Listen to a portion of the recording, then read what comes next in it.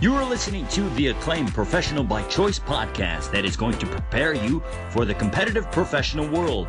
Just like any sport, being a professional takes time, effort, practice, and commitment. With rigorous training and focus, you will know what it takes to be a professional. And now presenting your host, hailing from East Chicago, Indiana, the man, the Marine, the legend, the all-knowing master of the professional routine, Chris Molina. Welcome to another episode of the Professional by Choice podcast. Today's guest is Eric Jackman, better known as New York Rick. I initially know him from his time as the MMA Hour producer, where he helped lay much of the behind-the-scenes groundwork for what we know today as mixed martial arts media. Nowadays, he holds the title as Senior Social Media Specialist at ESPN, where he has the responsibility of managing the at ESPN MMA and at ESPN Ringside handles on every platform. If you ask him, he'll say that he's just a kid from Queens raising a queen himself, and that his iPhone screen time is alarmingly high, but that's really just a side effect of having ESPN MMA on his back. So New York Rick, welcome to the PBC podcast. Thank you for joining us today. Thanks for having me, Chris. So I'm very excited that you're spending time with us today, and I can't wait to dive in. But first, how's your day been so far? Just got up maybe an hour or so ago. It's now 10 a.m. on the East Coast. My wife and my daughter are still asleep, so it's a nice quiet time for Daddy. Gonna drink a little bit of tea and talk to you. Yeah, I got coffee in hand, so I think we're both caffeinating for the beginning of our day together. So before we get into your story and the few questions that I have for you, do you have any current or upcoming projects or life events that you're excited about that you don't mind sharing with us today? Upcoming projects. Wow, that's a great question. I would say under normal circumstances, I probably would. Under the current circumstances, I think everybody's kind of just going with the flow, trying to, keep their feet moving and kind of hit the targets that are immediately in front of them. I can say this, if people are listening to this because they know me and they're familiar with my work, we have some fights coming up on ESPN, usually every Saturday for the next couple of weeks. We've got UFC fights, and then also WWE and ESPN have partnered, and they're showing WrestleMania events on Sundays. Wow. So there's a bit of quote unquote combat sports. I know obviously wrestling is scripted, but there's quote unquote combat sports coming up for the next couple of weekends on ESPN on Saturday with UFC fights and on Sunday with WrestleMania. So we'll be putting out social content on our ESPN MMA, ESPN Ringside for boxing handles in that time frame. So give us a follow and follow along. Yeah, and that's got to be nice to get back to some type of routine or normalcy, even though this is hopefully a routine that won't last very long, but that's got to be nice for all of you guys over there at ESPN. Yeah, I mean, obviously with no live sports across the entire landscape of the sports industry, ESPN is looking for things to kind of fill that air. So, in the absence of the major sports, one of the things that's reliably there based on our archival rights is UFC fights. Mm-hmm.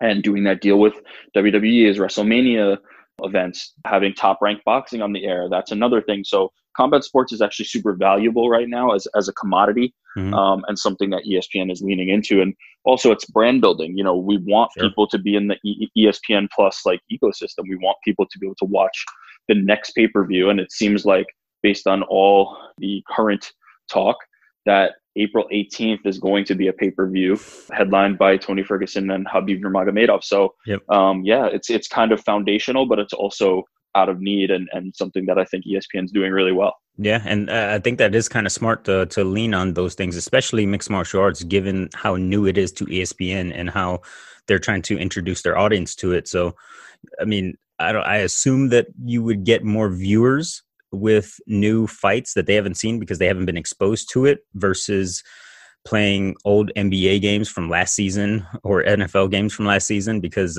they just watch those things. But that kind of segues into my first question that I generally have for my guests regarding their disciplines. So it's clear that you're passionate about two things: mixed martial arts and combat sports in general, and then also media work. So why? Why have you chosen mixed martial arts and why have you chosen media? Yeah, that's a great question. I've never actually thought about it. I've given my answer on how I started, getting interested in mixed martial arts. Hmm. I've never really like sat down and thought about the why too Hmm. much. Digesting it quickly now, I Sure. kind of would say that like I almost didn't have a choice. I would say I almost didn't choose mixed martial arts and it chose me. I know that's Sure. like a lame cliche answer, and probably one better given by a fighter, but in all actuality, I was a fan from a young-ish age. I want to say I was in junior high school, Hmm. and my buddy had UFC 2 on VHS. We Okay. might we either rented it from Blockbuster or he had it in the house because somebody that he know, an uncle or his dad or somebody, was a fan as well. Hmm. But when he put on UFC 2 and I saw what Hoist Gracie was doing to these guys in his gi, Sure.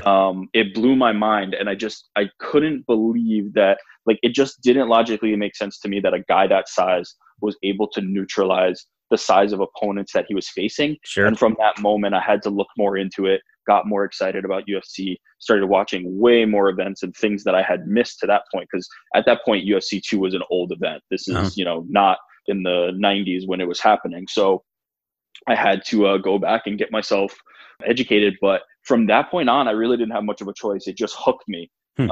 And I knew that I had to be involved in mixed martial arts in some Sure. way. Sure. Because you How were I just so came up, passionate about that.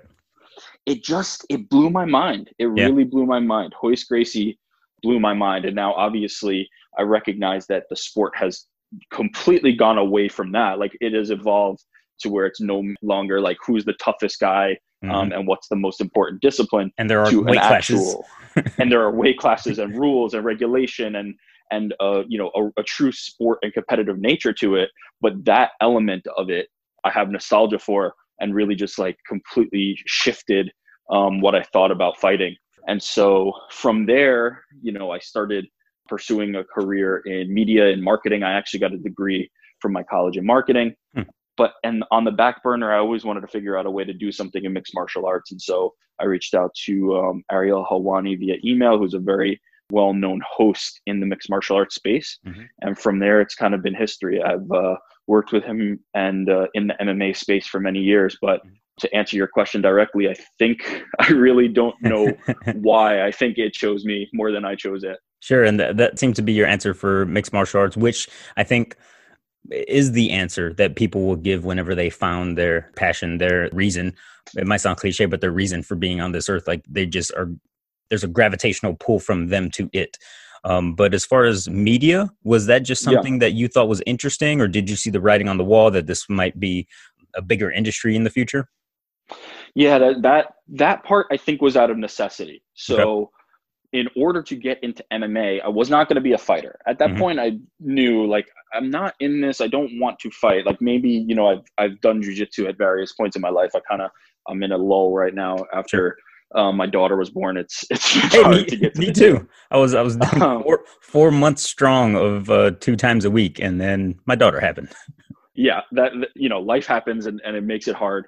But I knew I didn't want to be a fighter. It wasn't the path for me. When I saw those videos, it didn't inspire me to say, oh, I want to do that. It more inspired me to know all about it and kind of cover it.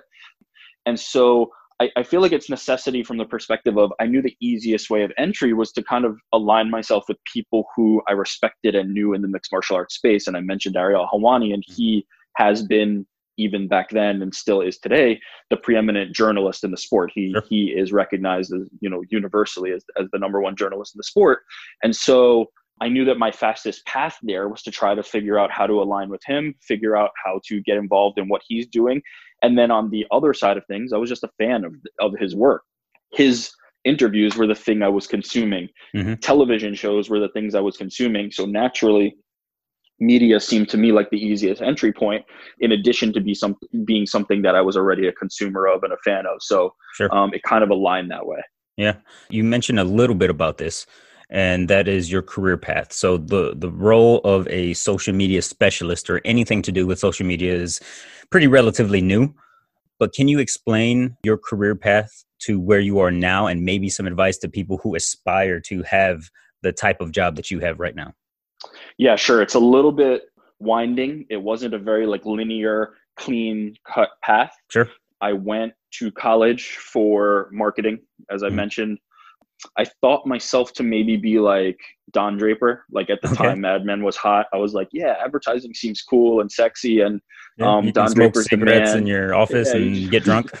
You get to get drunk in the middle of the day and smoke cigarettes and go to pools and just live it up. And I thought that was, what was cut out for me. But I realized quickly, like in applying for the jobs, that it wasn't really that. I was getting, entry level marketing. And this is like immediately post recession. So it was a very difficult time to kind of find a job. Jobs that I was applying for were a lot of like telemarketing and direct to consumer marketing, and not really in the advertising scope that I had done. Now, I have to admit, I didn't do the legwork in college in terms of internships. I had an internship, but it wasn't one in my field. And if I could do it all again, I would really revise what I did in college. Not from the academic side. I was very buckled down. I had a very good college experience, but I didn't do internships in my field. If I was going to truly pursue marketing and advertising, I should have probably tried to do an internship at a big advertising agency. But I did not. So I was applying for jobs and I just really didn't find anything that interests me. And as I said, it was a recession. So the places that I would have wanted to work were hiring much more experienced candidates, and there really wasn't an opportunity. So what I did from there was I took an internship myself, even though I was already post-grad. And I took an internship at a media website called Gawker Media. And the reason I went there and the way that came about was just, again, me being a fan of what they were doing on the TV side of things. At the time, they had a TV vertical called Gawker TV, where they would just cut funny clips from television. And it was something that I read regularly and something that I loved a lot. And I applied for an internship there. And I still talk to many, many of the interns that I did an internship with over there. It's something that was like really crucial and important in my life. Even though it was short-lived. It was like a year and a half maybe. But I did that internship at Gawker TV. And during that internship, at the time that I realized it was kind of coming to a conclusion and, you can't be an intern forever. I reached out to Ariel Helwani via email and I said, essentially, hey, I don't know what I'm asking for at the moment, but I do know that I want to work with you. I don't know what that means. I don't know what role you have. I don't know, what's going to happen from here, but I do know I want to work with you. And it was that same kind of mentality that I mentioned earlier. Was I just knew I wanted to work in MMA. I didn't know how. I didn't know what. So I sent that email. And asked, just to interrupt really quick, I love how against the grain that type of advice, just from your life experiences, is compared to what we are telling our college students today. So that is my specialty, is talking to college students. So I wrote a book and it helps teach college students how to become better leaders and better professionals. And it's called I'm in a leadership role, now what? But that's what I do. That's what I'm passionate about. And everything that we're telling these college students about getting their jobs is following the pipeline and going to career fairs and doing all the things. And granted, what you said is, I think, important, of ensuring that you get internships in your passion. And another thing that you're echoing is just finding your passion. What do you love doing? Try to find a way to do that or be involved in that, because that will give you the most happiness. But as far as finding those positions, it's always applying for jobs, going online, going to career fairs, having your polished resume, and not finding the top person in your field or something that you're interested in and sending them a message saying, hey, I don't know what I'm doing right now, but I wanted to message you. Yeah. And I do have to admit, like, mine is a tale of luck, timing, all those things that are crucial and important to everybody. Like, nothing is going to happen without you getting a little bit of a break. Nothing is going to happen without you having some luck. Nothing is going to align exactly as you want. You're not going to be able to say, hey, I graduated. Now I have my resume. Now I hand it to this person. Now they give me a job. There's always going to be struggles. You're always going to deal with rejection. You're always going to deal with opportunities missed and lost and whatever. But mine was one of luck, where I reached out to the top person in the field, the top person doing what they were doing.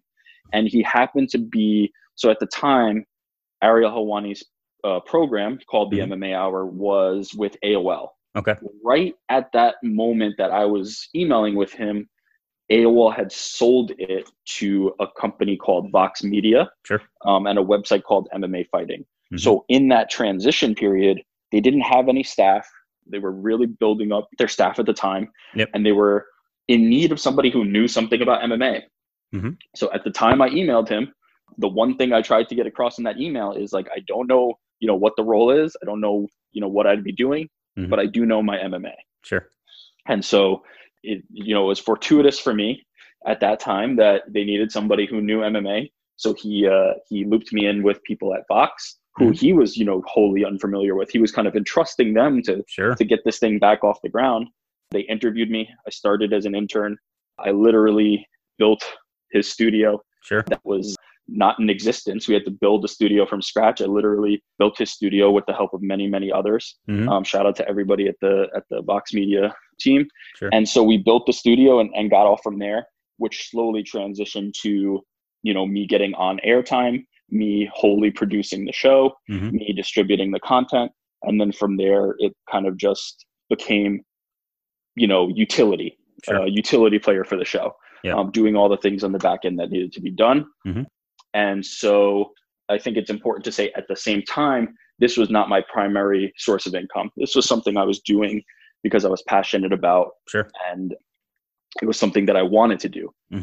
But at the same time as this, I was also pursuing a career in public relations. So every Monday, self-enclosed, like Monday start to finish, I was doing the show.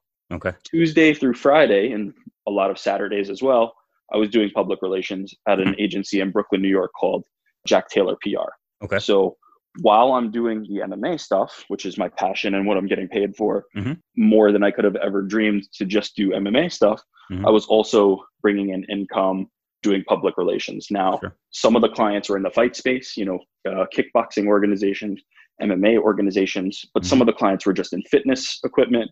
Some of the clients were in marketing and advertising. Funnily enough, I was doing PR now for marketing and advertising agencies. So I was doing a lot of just PR work and building up my skill set, which I think helped me a lot across the MMA stuff that I'm kind of doing now. So I was doing the PR stuff. I did that for 8 years. I was producing Ariel's show for 8 years as well. And then what happened was Ariel's show transitioned one more time, just like it had done when it came from AOL to Vox Media. ESPN acquired Ariel's talent by signing him to a new contract. His deal with Vox was up, and he jumped over to ESPN to do reporting and journalism and video work and all that stuff there. And so in that transition period, we had been working together now for 8 years with me doing all those little things behind the scenes. And he said, "Hey, I'd like to, see if my guy can help get this thing off the ground again." And they were open to that idea. The bosses at ESPN, welcomed me with open arms. I was kind of consulting initially, and then they found a part-time role for me where I was able to kind of help on that show still. So at this moment, I'm still doing PR, full-time, definitely. Even though I was not working on Mondays, it's still at least 40 hours a week. So I'm doing my full-time gig, doing PR and doing this MMA stuff again on the side.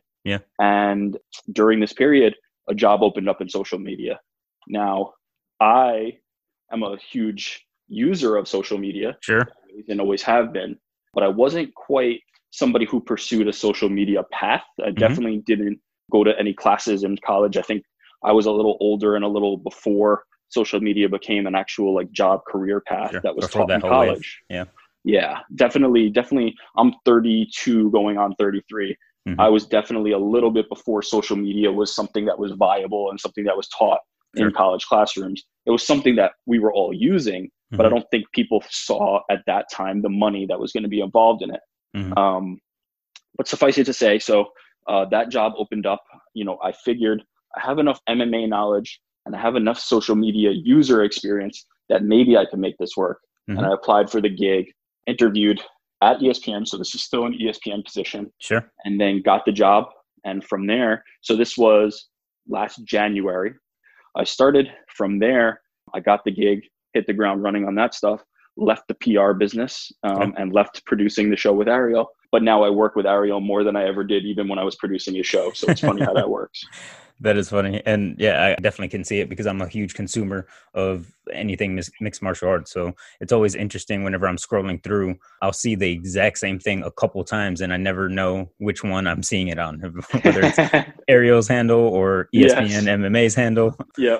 So one thing that I did want to highlight in your experience is something that I say whenever I try to give advice to college students that are looking for it. And it's that you do need some off time. You need time to unwind. We all do. But the things that you do in your off time will often lead to whatever your next career is going to be. And I heard that saying once, and then I started observing the people around me. And I noticed that the people that were trying to improve themselves or follow their passion or trying to find their passion in their off time whenever they were not working, they eventually started doing very interesting things. And the other people who would just play golf all the time, they were in the exact same position with maybe a little bit extra skill at golf. And sometimes they were just as horrible as they were before. So that's very interesting. And I love that that is something that is a part of your story because I think that's important for people. Yeah, it definitely is. As I said, like I was getting paid to do this MMA thing on Mondays and still getting my full-time work done the rest of the week, but I would have done it for free. Sure. I would have done it for free if that was the opportunity. Now, again, like I'm hoping that people don't listen to this podcast and go, "Oh, I need to work for free." That's not the truth. You should always work for what you're worth. I don't believe in the idea of working for free. Now, an internship is different, but I definitely don't believe in the idea of like, we'll give you, a byline. It happens a lot in media. We'll give you a byline, but we can't pay you. Like those types of opportunities. I don't believe in those. I think you should be compensated for your work at all times. But mentality wise, I would have done it for free. If they had told me you could do this and we're not going to pay you, I would have been willing to jump because I was so passionate about it. Now, the thing I'll say, and we kind of touched on this earlier, but I think it's important to point out is that, you can follow the pipeline and you can do all those things. And I think you should, and I think they're important. But the one thing that I found across all of my jobs, especially in the PR job, and it made itself clear to all the other ones, is relationships are key.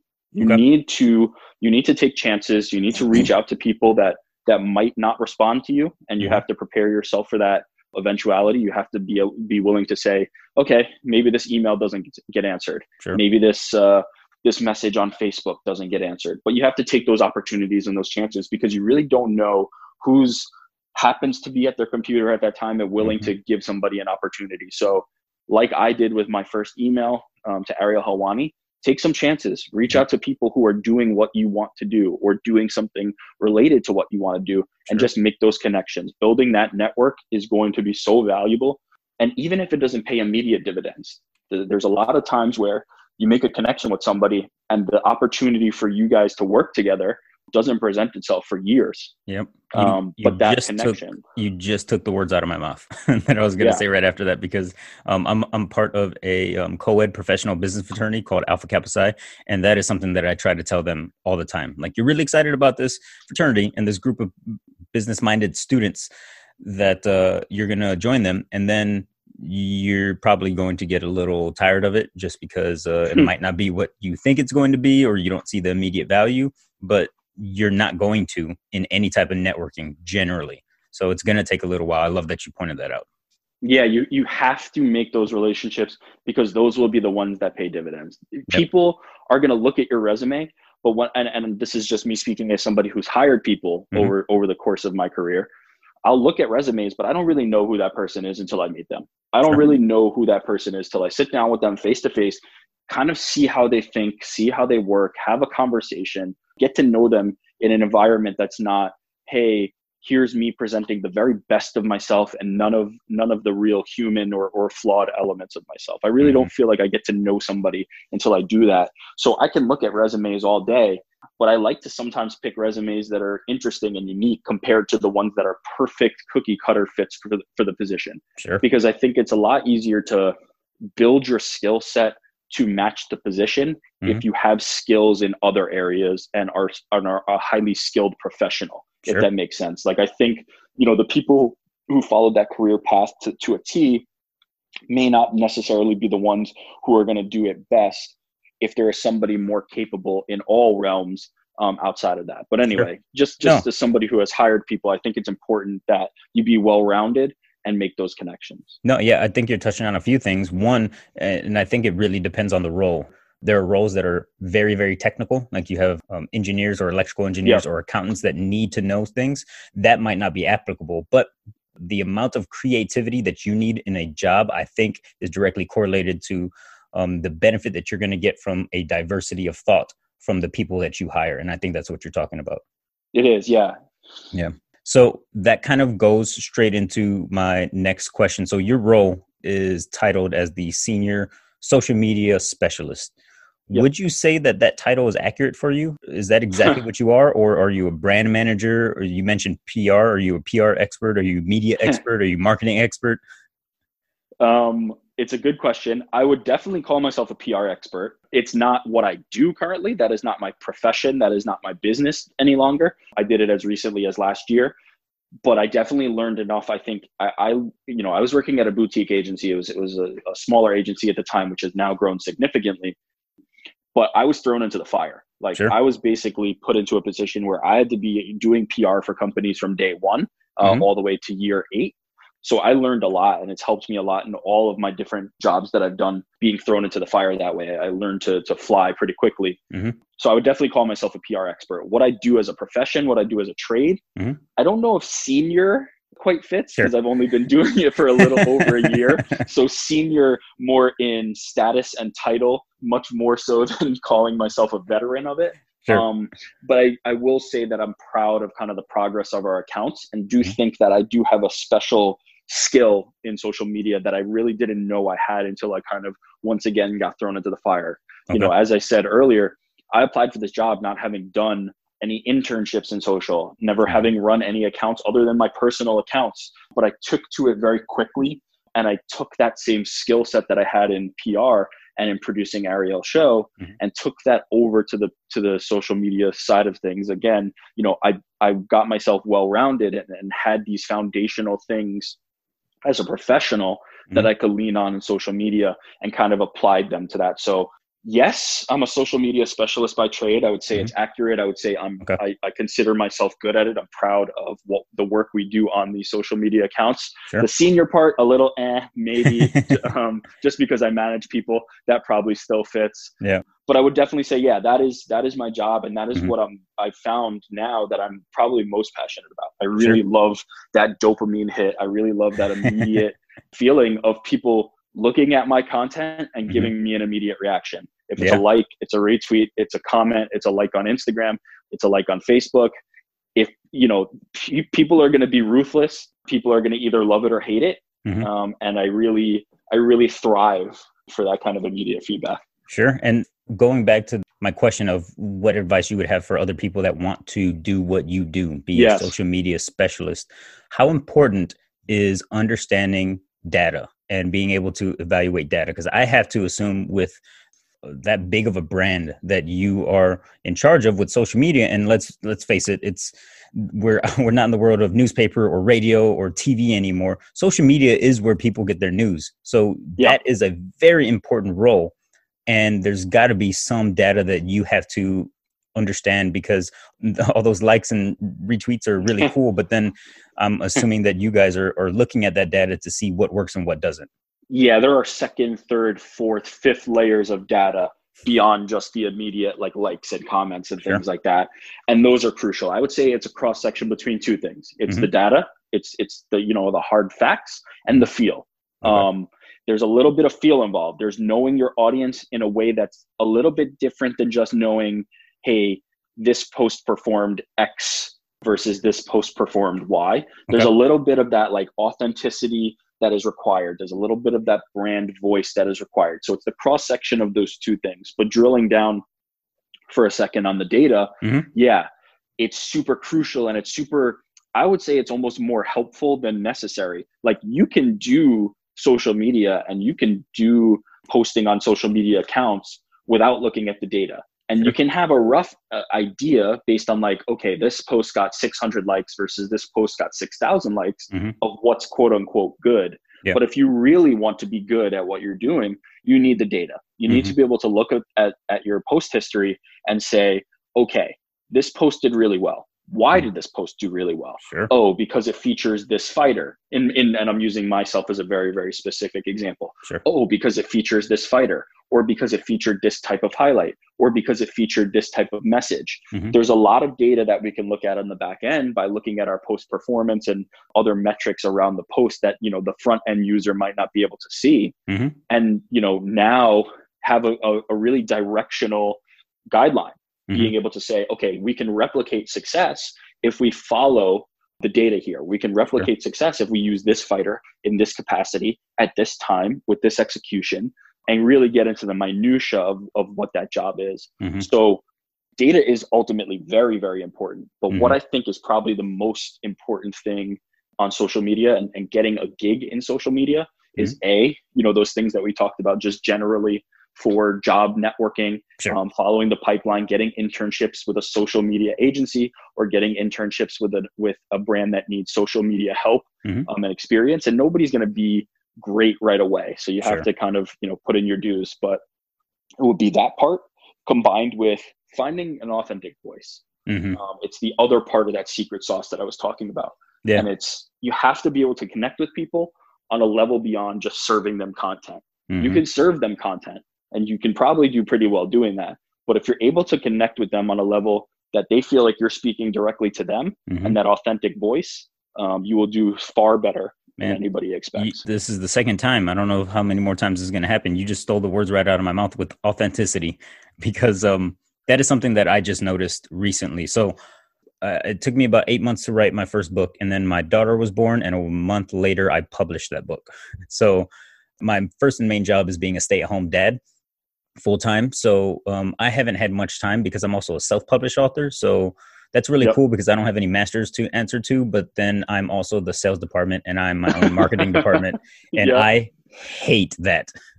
It does not feel genuine. Like, I feel like I'm a sleazy car salesman whenever I try to put together some type of sales pitch to whoever. But so I'm at the beginning of my journey, and I've been betting big on LinkedIn because the college students that I want to connect with, they are on LinkedIn. Not all college students, but the ones that I'm looking at. So I have articles that I write on LinkedIn, and been looking at different ways of getting my exposure and increasing the people that view it and all these things. And then this past February, I was speaking in Vegas to a fraternity, and a couple of weeks later, when I finally got around to it, I got the professional photos back from those people, and I decided to post something on my LinkedIn just saying that, hey, a couple of weeks ago, I had the opportunity to speak at this fraternity, and it reminded me of why I love doing what I do, and I maybe had a few more sentences. And on top of that, I did like 3 hashtags instead of trying to get all the hashtags that I think would match it. That post has increased my visibility on LinkedIn more than anything I've ever done. And this past January, I spoke at a conference where I got to meet the Miss USA from 2016, who is an Army veteran, and I'm a Marine Corps veteran. So I posted something on LinkedIn that I got to meet her, and she randomly retweeted mine and said, it was great meeting Chris Molina. And that got a lot of views for my profile. This doubled that, and that one post now has 15,000 views. And I'm getting likes on it every single day. The lesson to me from that was that people can see through things that are not authentic, and they want to view and consume authenticity more than anything. Does that make sense? It does. And I'm glad you got that takeaway from that, because that is what you should have learned from that. That is exactly what you should have learned from that, is those messages that are speaking to something authentic that people can identify with are always going to do better than look at me with this person, or here's a picture of me with this person, or I went to this thing, because everybody now at a very baseline level is doing that. Sure. So the marketplace is super crowded with people who are going to events and showing like, hey, look at where I'm at, that people have now started to prioritize those things way lower. They started to push that down and be looking for something that's a little richer of an experience, a little more authentic, to the point that it's just kind of peeling away the layers, peeling away those levels of like, this is what everybody's doing, looking for something that's a little bit unique, looking for something that's authentically that person that they can then latch onto and identify with themselves. So yeah, that takeaway is spot on. Mm-hmm. And something I encourage for everybody, like live the life that you truly are living on Mm-hmm. social media too. Yeah, And you will see the rewards of that. and I think that was something that Darren Till was just talking about. Yes, Just that's right. Darren being Till, a fighter. being authentically you, and I think he's seeing the benefits of that because he's just posting things that are authentically him. I'm talking about it like it's only feel and or like a combination of feel and data, but like Darren Till's a perfect example of that. He was just talking about being authentic on social media. The posts we make about Darren Till being authentic on social media or talking about being authentic on social media are the posts that do better Sure. than other posts. It's Yep. just it's not a very difficult concept to think about and conceptualize. Mm-hmm. It's a difficult concept to execute because Sure. everybody's first instinct is to show their best self on social media and to show those things they think people want to see. Mm-hmm. But they have to realize, and I think it comes with experience, and you've now had that experience and seen it in action, that it's not what people want to see that you should be posting. It's what you want people to see. That's an authentic message that you should be posting. Yeah, I think that's a great message. So with the role of you being the social media guy for ESPN MMA and ESPN Ringside, I've got to think that there's a bigger responsibility on your shoulders than there maybe was before. And I also have to assume that with a brand like ESPN, they had tons of training and guidelines for you to adhere to. So what has that transition been like? And have you learned more than you thought you would or less than you thought you would? Yeah, it's a great question. I'll start with the responsibility. Sure. I definitely feel like there's a huge responsibility and one that I hadn't been quite in this exact position before in speaking to an audience of multiple millions of people very directly. Like I now, on a day-to-day basis, interact multiple times with millions of people across our various accounts, which is not something that I had done previously and not something that was part of my day-to-day. On the PR side of things, I would deliver messages to media people that would then translate that and do media posting and videos and things like that with my clients.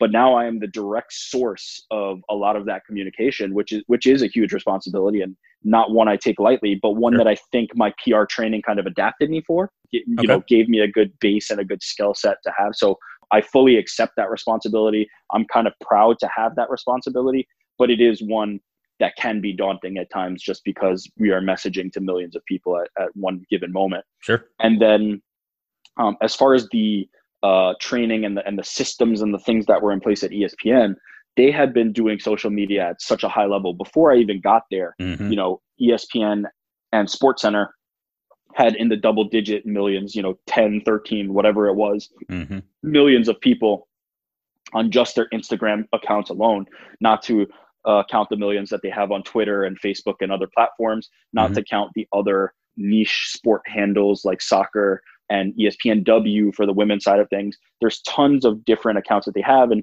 they've been doing this so well for so long that there were principles and guidelines that once we hopped on, they gave to us that we were able to run with.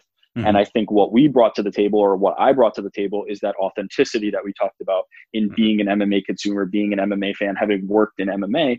I translated my MMA knowledge and my feel for the sport and my ability to kind of direct storylines and things like that, tack that onto the technical training that they got us up to speed on very quickly, and combine those two things for success. Yeah. That might have been a good reason why they hired you. They saw that synergy that was going to happen. Yeah. And I think what's important is like at a place like ESPN, MMA is not the most known sport amongst the people that work there. There's many more basketball fans, many more football fans, many more hockey, baseball, you name it fans than there are going to be MMA fans, just as there are in the population, right? Like the number of true MMA fans is lower than the fans of those mainstream sports. So I think seeking expertise in MMA was a very smart move on their part. And I benefited from that. And something that they were essentially thinking, hey, if we're able to give them the tools to do this, hopefully they can combine that knowledge and make it happen. And so far, it's been very fruitful. Yeah.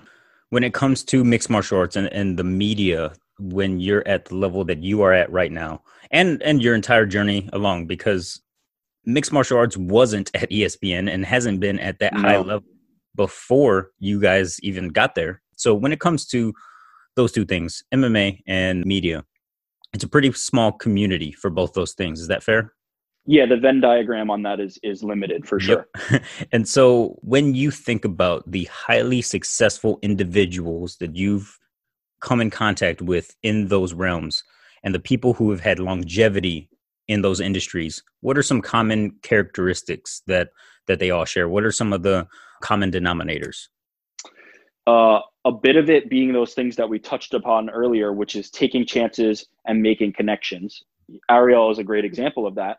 From his start, he would just message fighters and athletes on MySpace and then Facebook and then text message. Yep. He's built an entire network of people in the fight community that he has access to because he developed those relationships and because now he has every fighter's phone number and they want him to have their phone number. Sure. So it's that relationship building. It's not being afraid to reach out. It's taking a chance on, hey, maybe this person is willing to talk to me and give me the time of day, because you don't know the answer until you actually try it. Sure. So it's a bit of that. A lot of the people that are successful in MMA media have that instinct to just take a shot. And it's also grinding. It's also hard work. Like sure. if you are getting into MMA media or media in general because you think it's going to be a quick means to doing what you love, the reality is that's not going to happen. Sure. You need to put in the time. Media is not a position where you get in and you're doing what you want right away. So you have to be willing to say, this is a foundational step that I'm going to take that's ultimately going to get me to my end goal. And you have to keep pushing and you have to keep trying until you ultimately get there. If you're the type of person, and this is not a judgment, this is more just knowing that there are different types of people out there. If you're the type of person who needs that kind of immediacy, I wouldn't recommend media as the job for you. Sure. Like take up a trade, find something where hey, my path is set. I do this and I will get XYZ position. You can take that path and not have to put yourself through the ringer. If you want to pursue media, you're going to have to be in it for the long haul. You're going to have to, grind early and often and ultimately see the rewards on the back end. Yeah. And I think that dealing with rejection, which we've kind of talked about a couple of times now, is very important, because even for me, and I'm not really in media, and I'm definitely not in MMA, but in order to get interviews like the one we're doing right now that I'm really enjoying, I had to put myself out there and hope that somebody was going to respond. So I think that's very important.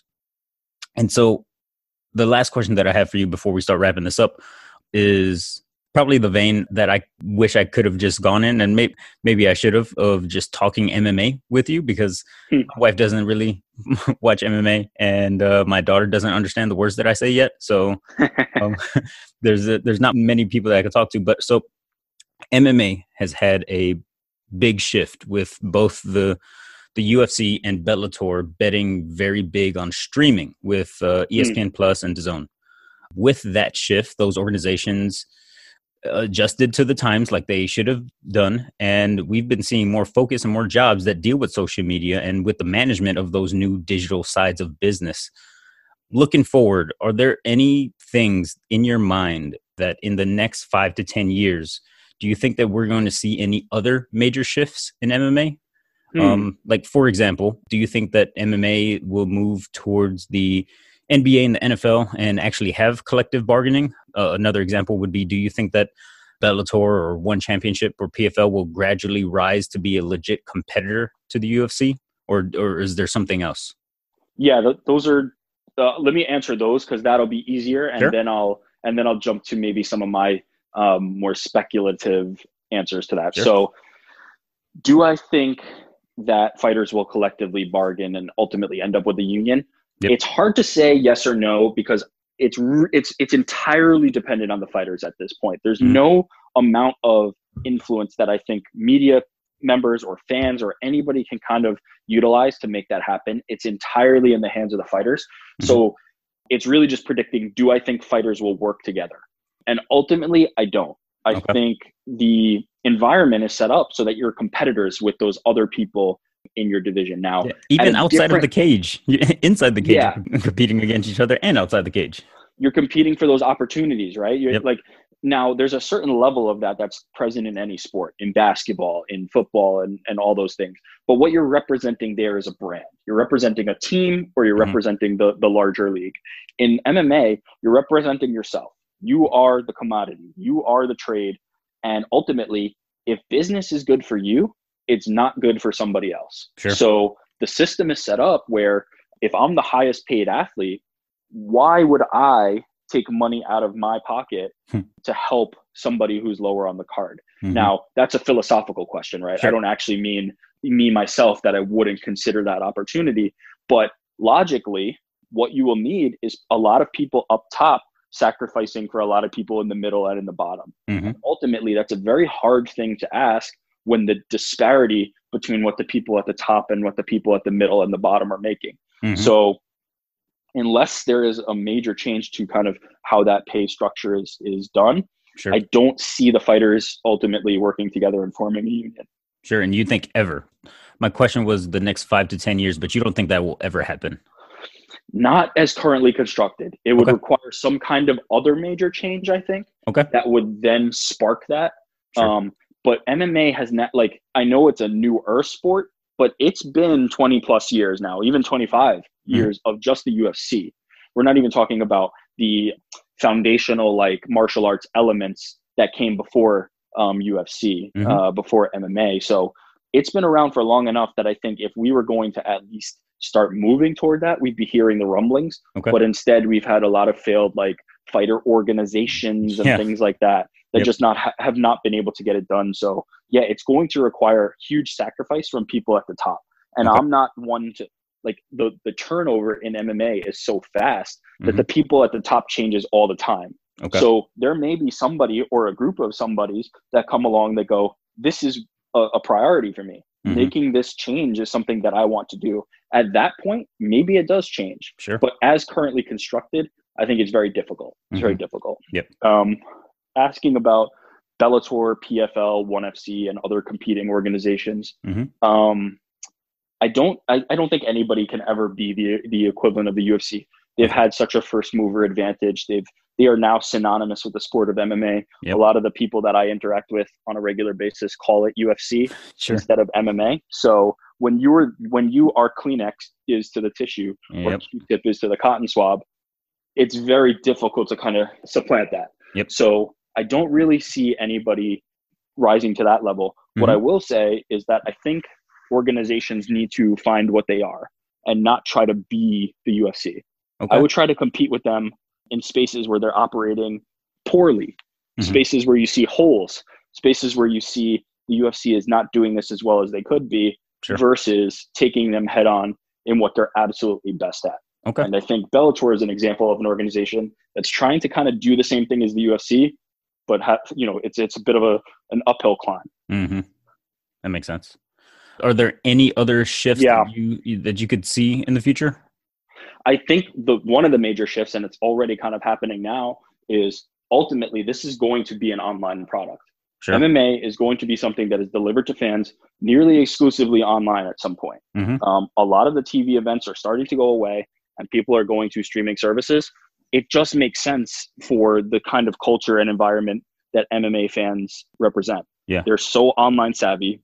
They have disposable income to be able to purchase these events and able to purchase these streaming services. It just makes sense that you would get delivered this content online. So I think we'll continue to move more and more and more towards services like DAZN and ESPN Plus and all those services where fight fans are now getting their fights and away from the traditional products. Yeah, and I posed that question not just to talk a little bit of inside baseball with somebody that knows a lot more about something I'm passionate about, but also I think that's important for people to, whenever they found something that they're passionate about, to try and predict where that industry is going, because that's where the jobs are going to be. And if you can align yourself with the skills that are needed for the jobs that are going to open up in that industry, then you're going to be well placed to try and capitalize on that. So you think if people want to get into mixed martial arts or combat sports, it would benefit them to maybe lean towards the digital side of whatever their discipline or interests are? 100% right. And a great example of kind of this in execution is earlier I was saying, and we were talking about social media not being a job at the time that I was in school. Sure. But it was something that was there. Mm-hmm. And if I was smart enough, which I was not, but many people were, they were smart enough to realize, hey, this is going to be the future of how people are consuming things. You later in this podcast said, news is all delivered via social media now. Sure. And the reality is there are people who were able to predict that and knew that. Mm-hmm. So finding those trends and being ahead of that curve is so important in order to be a first mover and in order to be able to establish yourself. So yes, I would say the world is digital now. And if you're looking for positions that are in a digital marketplace, in a digital playing field, you need to pursue those opportunities and get skills in those digital communications. Let's say you were in the market for hiring an intern for your current job as social media specialist. What could people do, college students do, to impress you with that resume? Granted, you already said that maybe you don't lean towards the cookie cutter resume, but let's say people are trying to go towards that digital and taking that advice. What are some things they can do to have their resume be a bit more strong than it is right now? The number one thing, it's super easy. It's do it. It's actually try it and do it. So if you come to me and your resume is, I went to this college, I got a 3.8 GPA, I did an internship at this agency, I did this and this and this, that's one thing. Mm-hmm. If the next person's resume is, I started this social media account and got it to 100,000 followers doing X, Y, Z, I'm picking that person 10 times out of 10. Sure. I don't care where they went to college. I don't care where, they did their internship. If you can prove it, if you can show that you have the self-starting nature to be able to just say, hey, I'm going to try this and learn on the job, then I'm going to gravitate toward that 10 times out of 10. In fact, if somebody showed up to me, and again, like, there's a bit of a different structure for ESPN's hiring system. So in my current position, it wouldn't just be, hey, let me send Eric an email. There's a much more formal structure. But let's imagine a world where it's essentially everybody sends their emails directly to me and I get to pick. If you had a blank sheet of paper and right in the middle was just twitter.com/your handle, and I looked at everything that was on that site and loved it, I'd hire you before I'd hire anybody else. That's really interesting to hear. And I think it's in line with what I've heard from other hiring managers when it comes to almost anything. Like they want to see the product. They want to see what you can actually do. So that's pretty good to hear from somebody that works for a brand like you work for with ESPN. So is there anything that you would like to leave with the listeners before we start wrapping up? I don't really have plugs, quote unquote. I don't have any like personal products. So yeah, just another shout out for the stuff that we're doing over on the ESPN social media handles. If you're a fan at all of MMA, I would encourage you to follow. If you're not a fan of MMA, it might be a little bit harder to get through. But also, if you're somebody who's like looking for best practices and things that help for social media, I'd also recommend giving us a follow just so you can kind of see the nature of how we look at social media. Yeah, that is a great point that I didn't even think of. You have the expertise, obviously, of the industry that you're in, but you also have a big machine behind you that is investing in the success of that. So anybody that wants to look at another social media handle to see how a big organization with lots of money does it, that is a perfect example. That's really interesting. So if people would like to contact you or follow you, is there any way they could do that? Or do you just recommend them to go over to ESPN MMA or ESPN Ringside?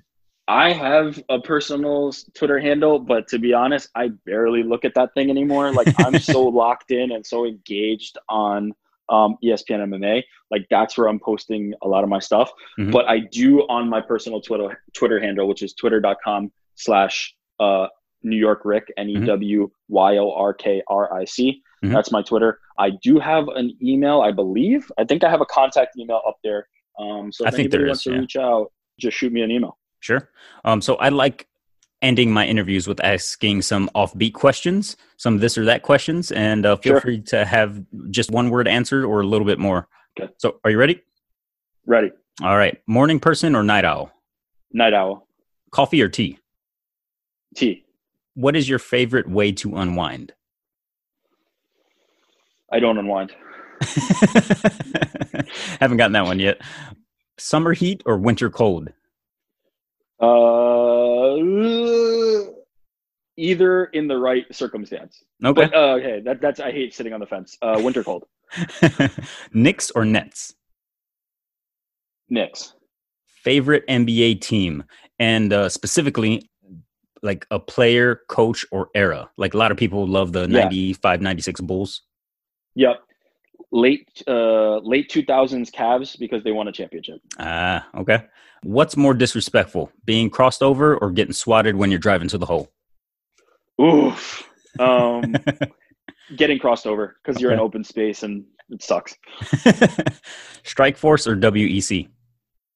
Hit me with some hard ones. I'm gonna go WEC. Okay. Glory or K1? Heyday of K1. Okay. For MMA, what do you think will happen first? The 12-6 elbow rule will be changed, or UFC implements a 165 division? 165 division. I hope that one happens a lot sooner.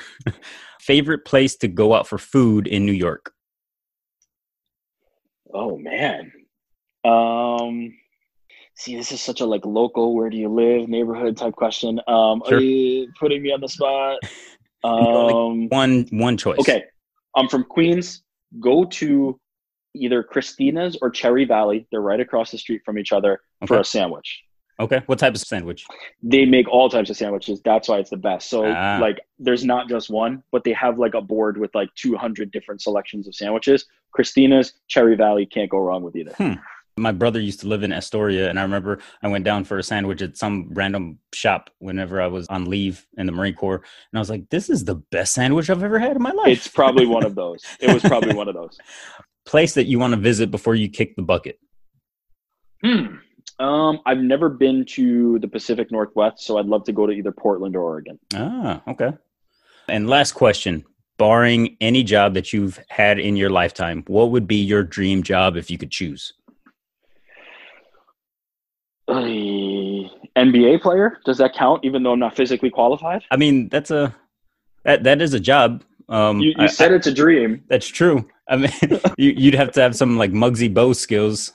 Yeah. Maybe I'll give a more realistic one.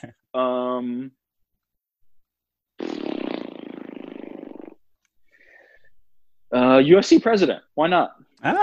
What's the first thing you're doing? You're UFC president today. Oh boy. Let's say there's no coronavirus, there's no hysteria going on. Right. Yeah. What's the first thing I'm doing? I'm opening up 165. There you go. You will have me buying every pay-per-view if you do that. Well, New York Rick, thank you so much for your time. I really appreciated it. No, thanks, Chris. And thank you for your service as well, being a veteran. Thank you for your support. So that is the podcast, ladies and gentlemen. Thank you all for listening. I had an absolutely great time speaking with New York Rick because I love talking about mixed martial arts and I love talking to professionals in different industries. And given that he's an expert in media and public relations and mixed martial arts, I thought that was fantastic. And because he is with such a big brand with ESPN, I think we can all take a lot away from the things that he had to say. And for all of you that are in the realm of social media or public relations or marketing, I hope you guys had some really good takeaways for yourself, especially people that are starting out or that aspire to be in that type of position. If you're curious or you think you want to contact New York Rick, feel free to follow him on his Instagram handle or his Twitter handle. And then absolutely, if you are at all interested in combat sports, I would recommend following ESPN MMA or ESPN Ringside on any and every platform. I obviously follow it because that's a passion of mine, but they really have some good content there. If you're interested in more content about being a better professional or a better leader, you can head over to chris-molina.com. That's chris-molina.com. You can scroll to the bottom and you can click I want free leadership content sent straight to my inbox. And if you do that, then you'll sign up for the email list that I have. I send out free content about being a better professional and a better leader straight to you for free. And you can unsubscribe at any time if you find out that it's not something that you want to be a part of. You can also find me on LinkedIn, where you'll be able to access all the articles that I write. And if you're interested in reading my first book titled I'm in a Leadership Role, Now What?, you can find it anywhere books are sold. Lastly, I have one favor to ask, and if you have a few minutes, I'd love to hear your feedback. You can leave a review about this podcast on whatever platform you're using to listen, or you can send me an email. And my email address is chris@chris-molina.com. And if you read my book, I'd also love to hear your views on that. So until next time, remember that it's never too early or too late to start your leadership journey or to start investing in yourself through professional development.